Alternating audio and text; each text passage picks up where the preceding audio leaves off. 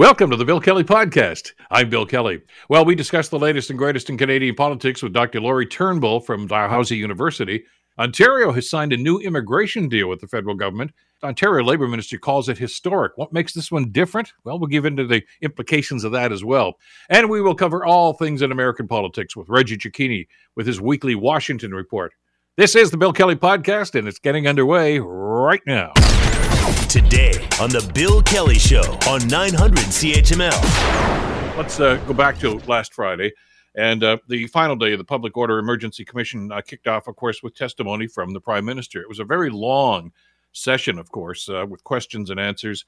And Justin Trudeau spoke about his discussions with different political leaders about dealing with the winter's truck convoy, of course. Global's Kyle Benning has more details. Justin Trudeau says he and leaders in his government started seriously considering using the act on February 10th before announcing it on the 14th. The Prime Minister said in meetings leading up to the invocation there was agreement from government agencies to use the Emergencies Act. The collective advice of Cabinet, of the public service, and my own inclination was that this was a moment to do something that we needed to do to keep Canadians safe. The Commission will have until February 20th to submit a report to the House of Commons and Senate about how the Act was used and any recommendations to change its powers. Kyle Benning, Global News. So let's talk about that. And I don't know maybe exactly what the expectations were of the Prime Minister, but the analysis of his testimony, I guess, and his answers to some of these questions is, well, shall we say mixed at this stage. Joining us to try to assess all of this is Dr. Laurie Turnbull, the Director of the School of Public Administration at Dalhousie University. Laurie, thank you so much for the time. Good to have you with us. Thanks, Bill. Good. Thanks for having me. I don't want to start rating this like it was a performance or something, but there was a lot of expectation, a lot of pressure on the Prime Minister, especially based on some of the testimony that we had heard previously to his time on the stand and behind the microphones here. I'm seeing, I guess, depending on which publication you want to read or which blog you want to read, a pretty mixed reaction. Some said, well, he didn't actually meet the test, et cetera, et cetera. I'm not so sure if that was what he was trying to do. I got the sense as the testimony went on Friday that he was basically saying, this is why I did it. I'm not the lawyer, but I'm the Prime Minister, and I had to gather all this information to make a choice, and this was the choice. I think that's it. I think that what he was trying to do was political rather than legal. And, I mean, there is, it's a law, and there is a threshold set out in the law for what the federal government has to do in order to be able to justify having used it. But if it comes back that, Justice Rouleau says that threshold wasn't met, well, there's not really legal consequences for that. Any consequence is political.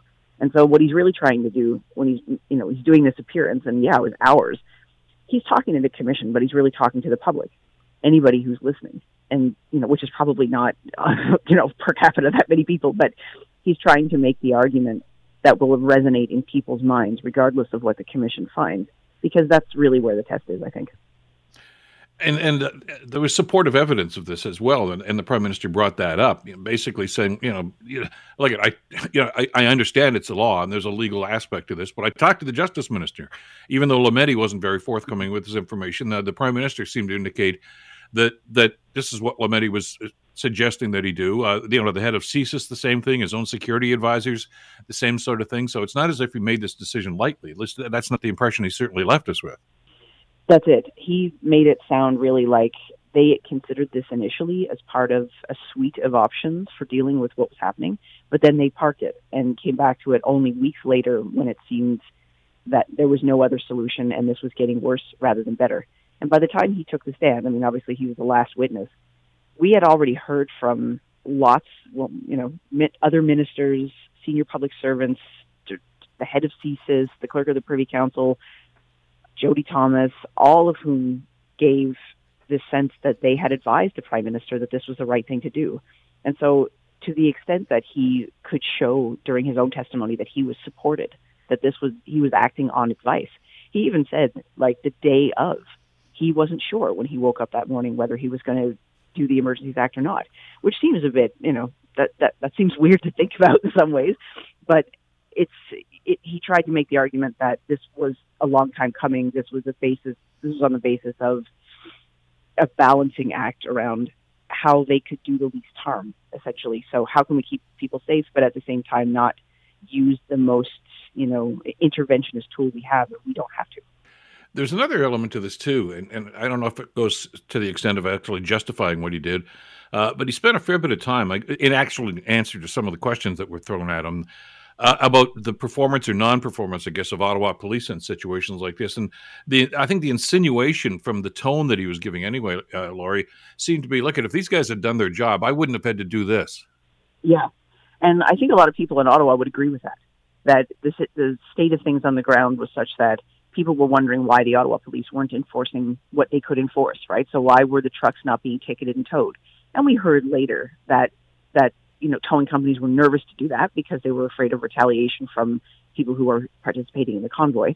And so you could see how the federal government response was a response to that, in that they could use the Emergencies Act to compel towing companies, which didn't necessarily make towing companies happy, but it was a solution in the sense that once this thing was put in place, you could see immediate progress.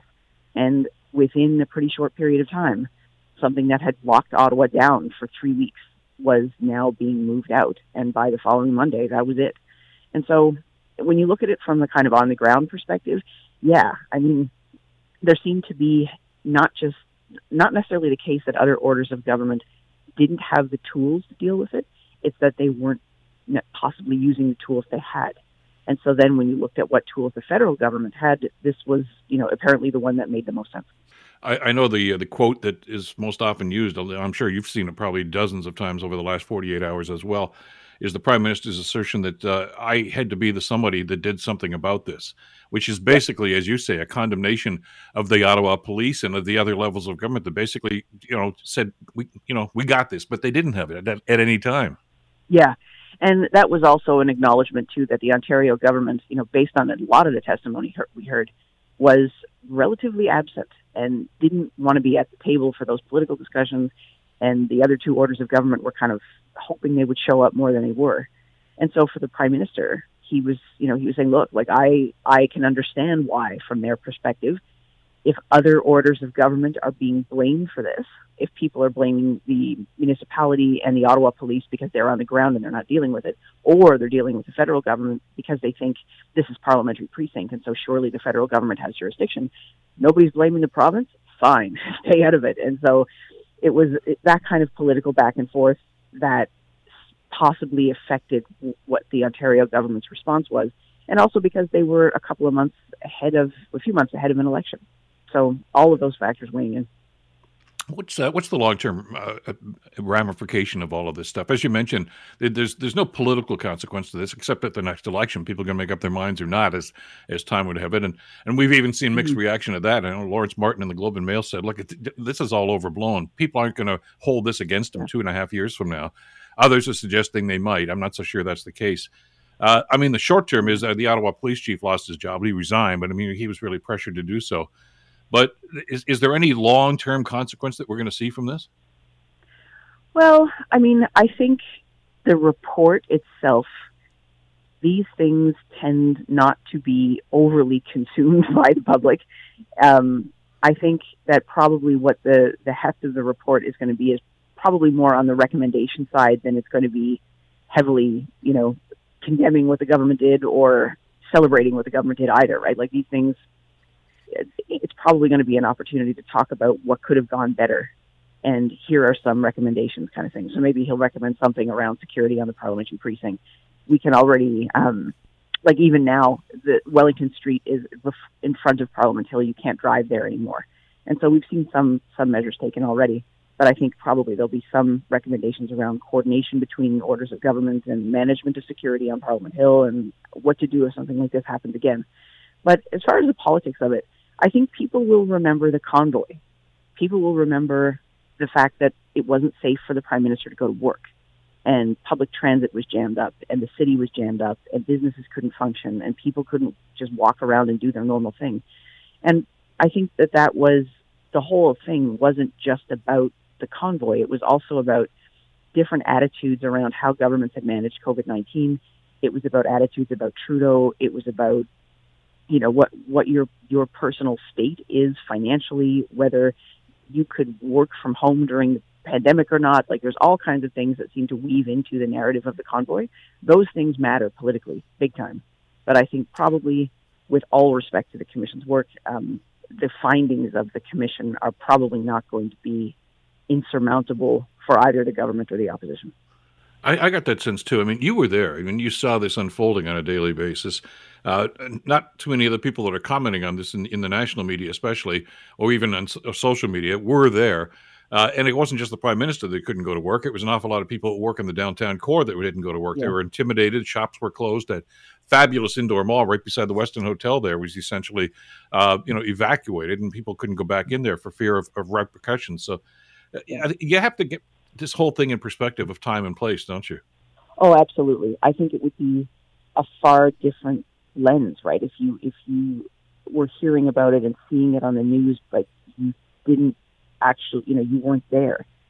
But I mean, I think that was part of what the federal government was grappling with too, because part of this testimony was he was talking about, like, talking to the local MPs who are obviously federal representatives and who are wearing their federal hat, but they're also local members of parliament who are representing their communities, and saying people are really being made to feel afraid.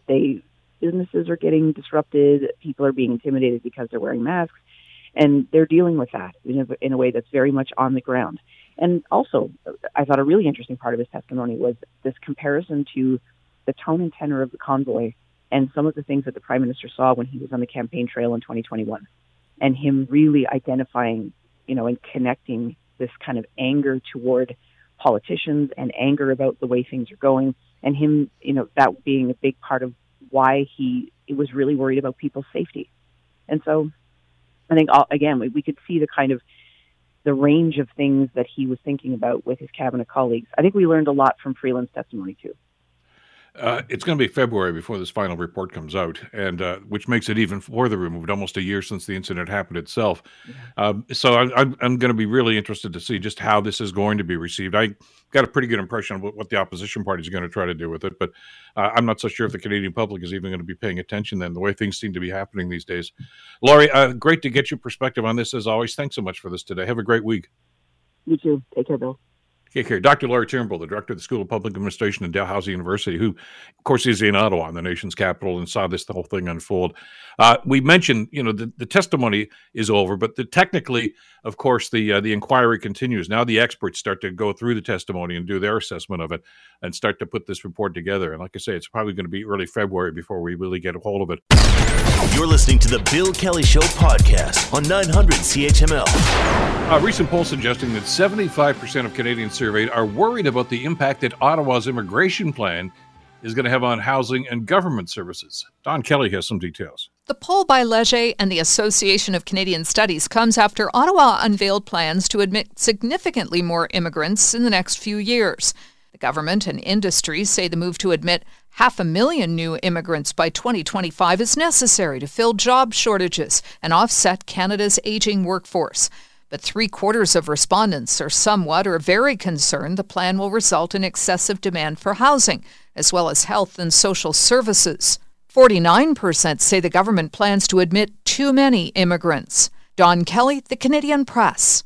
Now, ordinarily, a number of politicians would respond to that and say, okay, we got to stop immigration. And frankly, we've heard some politicians, especially on the right of the political spectrum, that have said just that. Clear thinking and intelligent politicians, though, take a different perspective on this altogether. Instead of worrying about what immigration is going to do, they're concerned about what's going to happen if we don't increase immigration. And to that end, the Ontario government and the federal government have struck a deal which they think is going to be mutually beneficial. To talk about this and lots more news from Queen's Park, so pleased to welcome back to the program Sabrina Nanji, the publisher of Queen's Park Observer. Sabrina, thank you for the time. Hope you had a great weekend. Yeah, happy Monday. Yeah, well, I hope it is a happy Monday. Let's talk about this deal with the federal and provincial governments. I know that Monty McNaughton, the Ontario minister, has been working diligently for this. And basically, as you've been reporting in the past with us here, there's almost a set number that the federal government wants each province to allow in. And that's been affected, obviously, by the pandemic over the last couple of years. But McNaughton wanted that number doubled because we need people to fill jobs right now. It sounds like he got what he wanted, though, doesn't it?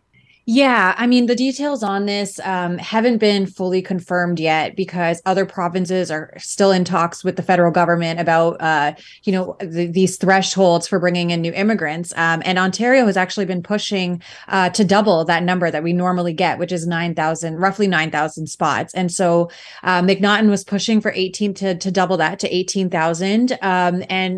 He's kind of hinting at that's what he's gotten, but we're waiting to hear the actual, the details of this. But it does seem like the Ontario has gotten what they wanted, at least on that front. And as you mentioned right at the outset, we need immigrants. The federal government is looking to, boost numbers significantly over the next couple of years. And a lot of these folks are going to be coming to Ontario. And so interestingly, the Ford government has kind of spun this, influx of immigrants as justification for them carving up the Greenbelt and pushing forward with these controversial strong mayor powers, which have again, gotten supersized in a way in a bid to build more housing and spur more housing construction, which I think everyone can agree is an issue. And so, we've heard the premier muse about where are we going to put, hundreds of thousands of immigrants in the next couple of years. We're going to need housing to fill those spots and even to, help build those spots,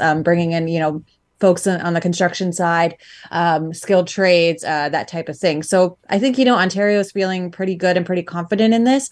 As far as, the justification when it comes to some of these controversial housing decisions, I'm not quite sure if the public is sold on that quite yet. Well, yeah, because you can't look at any one of these policies in isolation, can you, Sabrina? Because especially because even the government's trying to, connect the dots here.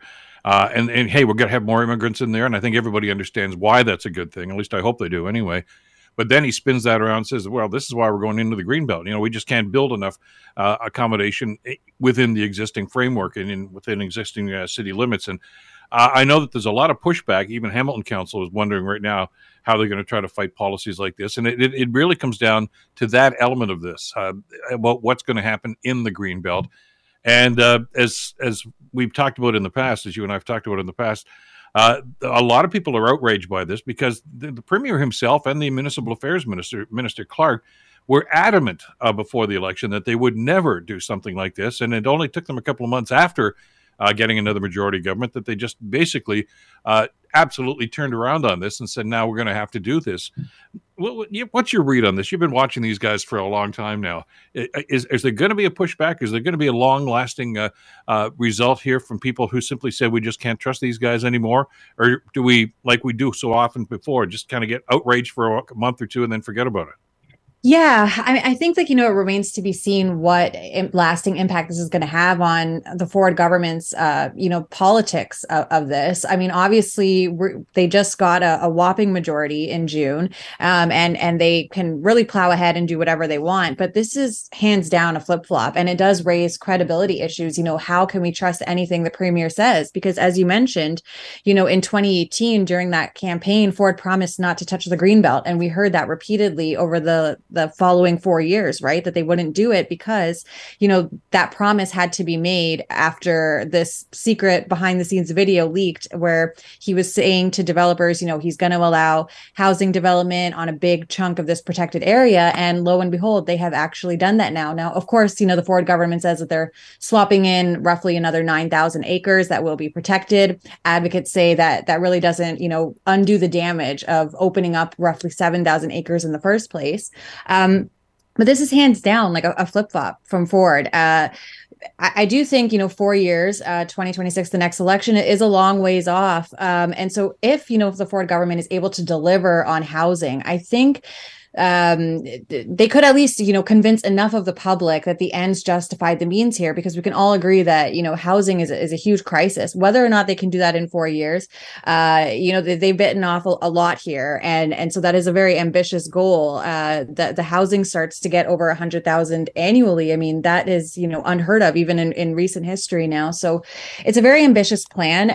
I don't know if the pushback is going to be loud enough. I think, one interesting angle here is that the opposition parties are also leaderless right now, and the NDP is kind of ramping up to their leadership race. The deadline is just in about a week now for wannabe NDP leaders to sign up.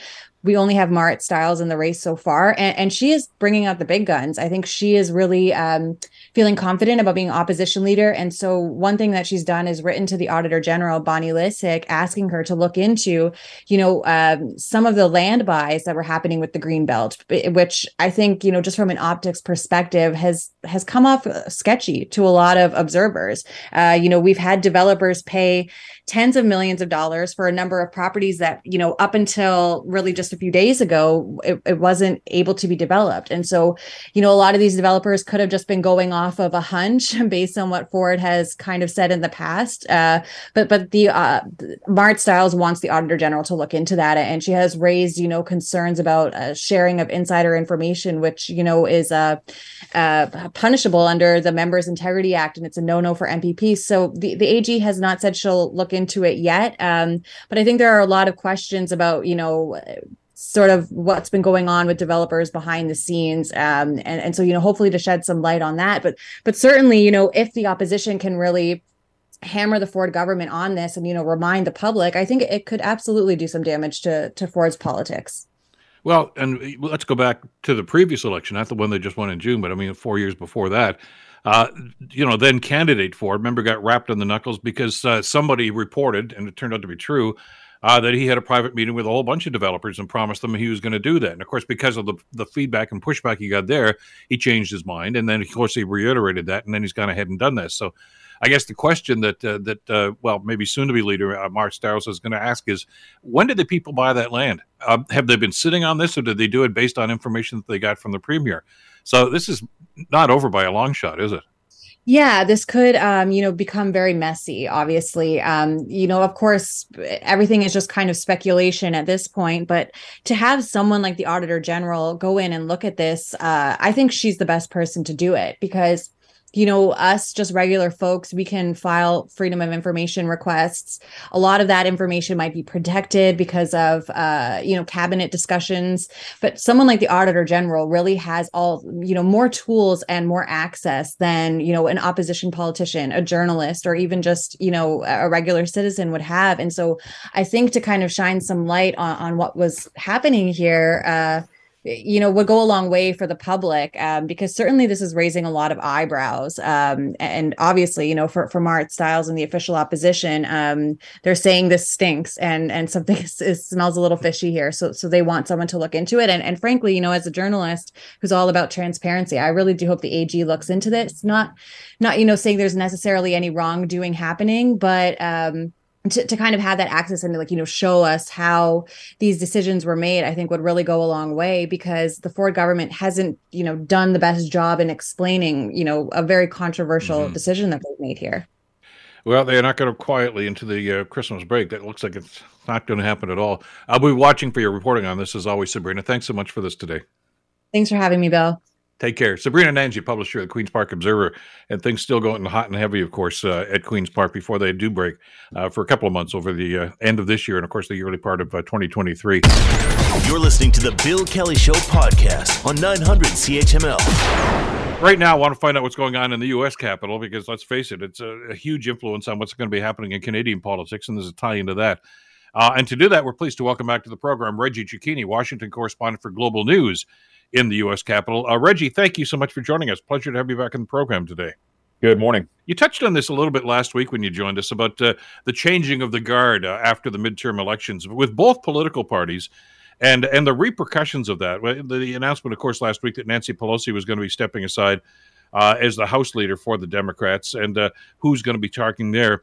And that seemed to be the beginning of a number of different changes right now. It's kind of out with the old and in with the new here, isn't it? It is out with the old and in with the new, because there was this, kind of domino effect where the House Speaker, the outgoing House Speaker, Nancy Pelosi, saying that she's going to step down from a leadership position and almost immediately handing the torch over to Hakeem Jeffries, who will become likely the first Black person to become the leader of the Democratic Conference. And then we saw that there was going to be the House Majority Leader, the Democratic Majority Leader, Steny Hoyer, stepping down, and then Jim Clyburn stepping down as chief whip. But in the middle of all of that, as we have some new blood coming into leadership in the Democratic Party, at this, Jim Clyburn has said, well, maybe I'm not going to give up full reins of leadership. And he's now trying to take the number 4 position in the Democratic Party. And it is ruffling some feathers with the kind of younger members within the conference saying, look, we need kind of to have a complete flip over here. But at the same time, some members are saying, look, maybe it's good to have somebody with a bit of experience guiding along the kind of new set that's coming in. But ultimately, what we're seeing in the Democratic Party is what appears to be, at least at the surface, a smooth transition, a far cry from what we're seeing on the Republican side. Reggie, perception is awfully important in politics, as you and I have talked about in the past. I mean, we have an octogenarian in the White House, of course, with Joe Biden, and he's certainly at that age not going to tell somebody else who's elderly that, hey, you have to step aside. But the Jim Clyburn thing seems to be something that could cause a rift within that party. But there's a tie in there. I mean, most pundits, and I know you talked about this when it was happening, pretty much credit Jim Clyburn with turning Joe Biden's presidential ambitions around in South Carolina in that primary. These seems like 100 years ago now. Without Clyburn, Biden's probably not in the White House. So how strong is that tie, and how loyal is not just Clyburn to Biden, but Biden to Clyburn? I think that there is kind of a mutual understanding here that one exists with the other, and that Clyburn did play at least a kind of important role in, some of the base lining up behind Joe Biden when there was fears that, yes, he might be a little bit too old. Yes, he may be too much of the old guard of the Democratic Party coming to lead. But ultimately, this was not only a beneficial kind of long-term friendship, but also a beneficial backing of Joe Biden when he was the candidate. But Clyburn himself says that he wants to stay in because the new leadership that's coming in is from the West Coast in California. It's from Massachusetts. It's from non-Southern states. And Clyburn says that he is the one who still holds that connection to the South to allow the Democratic Party to not, as he sees it, ignore the South or forget the South, understanding that what we're seeing in the South right now, well, you look at places like Texas, you look at places like Florida, they are kind of falling back out of purple towards a much more red state. The South is still in play in places like Georgia, in places like South Carolina, in places like North Carolina. And Clyburn says that he himself is going to be the one who's able to tie the Democratic Party to the roots that are in the South. And he doesn't want to step aside because of that. Whether or not that creates a bit of a rift within the party, we'd have to wait to see until after, full elections take place and leadership is in position. But at the same time, there have been some pundits that say, look, when you have new pilots flying, it's always good to have an experienced co-pilot sitting in the back, kind of helping just in case there's a bit of a bump. That's not surprising. I mean, the Democrats in power, and they usually get whooped in the midterms. That didn't really happen, but I mean, there were some changes there, and they did lose control of the House. So it's I guess sort of anticipated that Pelosi and others would step aside. But I think the surprise here, Reggie, is it's happening on the other side of the floor too. Kevin McCarthy assumed he was going to be the guy. He had closely aligned himself to Donald Trump, and notwithstanding the fact that he accused Trump of being part of the January 6th insurrection. 3 days later, he was down at Mar-a-Lago, and I guess he, drank the Kool-Aid there. But he may not win this job. As a matter of fact, the numbers as they look right now say he's probably not going to get that job. Where's that coming from? I mean, is this an anti-Trump movement within the caucus? Well, it's an anti-McCarthy movement within the caucus, and there are some kind of party politics that are at play here. Look, Kevin McCarthy thought that he was going to get this big Republican red wave, and ultimately that was going to kind of solidify his ability to say, look, I can be the leader that this party needs. But when you only have a very slim majority in the Republican side now that kind of mirrors where the Democrats have been for the last couple of years, there are real concerns here among some of the kind of farther right or within the Freedom Caucus that say McCarthy may not be up to the job. And there have been 3 or 4 that include people like Matt Gaetz that say that they will not vote for McCarthy to be in a leadership position. So what does that do? Well, it throws it into flux. And it means that if McCarthy doesn't have the numbers, if they're not able to kind of bring somebody up, there's a real risk here that Republicans don't have 218 votes to put a leader in place. And we talked about this last week. There's a real chance here. It's slim, but it's real, that Democrats could pull back some moderate Republicans and possibly put their own person forward, somebody say like Liz Cheney, to be the Speaker of the House because there is such a fracture in the Republican Party. Some of it has to do with Trump. Some of it has to do with the fact that Republicans just took such a licking during that midterm a couple of weeks ago, which is why all of a sudden you see Kevin McCarthy cozying up with people like Marjorie Taylor Greene. They've been kind of at each other's throats for the last couple of weeks. She represents a part of the GOP that he might not always have control of. If she's on his side, he's hoping that may bring others over. Are they blaming McCarthy for the bad showing, or are they blaming Trump, or both? I mean, they're blaming a little bit of both. I mean, Donald Trump obviously played a significant role in the fact that Republicans weren't able to get control, or at least significant control of the House. And obviously they lost the Senate because of that. And they lost a number of gubernatorial races, again, at the hands of Donald Trump. But Kevin McCarthy did play a role in this. The Republican Party has been fractured since Trump. It was McCarthy's kind of walk forward 2 steps back in his blame of Donald Trump when it came to January 6th. It's been his kind of, push Donald Trump aside when you don't need him, bring him in when you do need him attitude that has left those kind of, Republicans that really do line up and stand behind Donald Trump to question if McCarthy is where they need to be, because they still see Trump as the lifeblood of the party. And if somebody is wavering in that, or at least not all in, there are questions. Secondly, when I said there are party politics, some people within the Republican Party, some lawmakers, they want to see power handed down to rank and file and taken away from the House Speaker. McCarthy doesn't seem to be all on side for that as well. So, there's a rift here, and whether or not this party can mend it, we're quickly running up against the clock to see if they're able to. In your reporting right after the midterms, I thought it was extremely interesting to get the perspective on Republicans' views of Trump. I think there were some people, as you reported, within the party that thought, okay, fine, he's not president anymore. We've done poorly in the midterms. He's out of here. He's not going to be a factor. He's still a factor within that party. I'm not sure how strong it is, but the story, of course, that you were reporting on just a day or so ago, about Trump actually hosting a Holocaust denier, Nick Fuentes, at his Mar-a-Lago estate earlier this week. I guess Kanye was down there too. I mean, that's really, again, another reach out to the extreme right wing of that party. Are they the power brokers right now? Have they given up on Trump, or is he still their guy?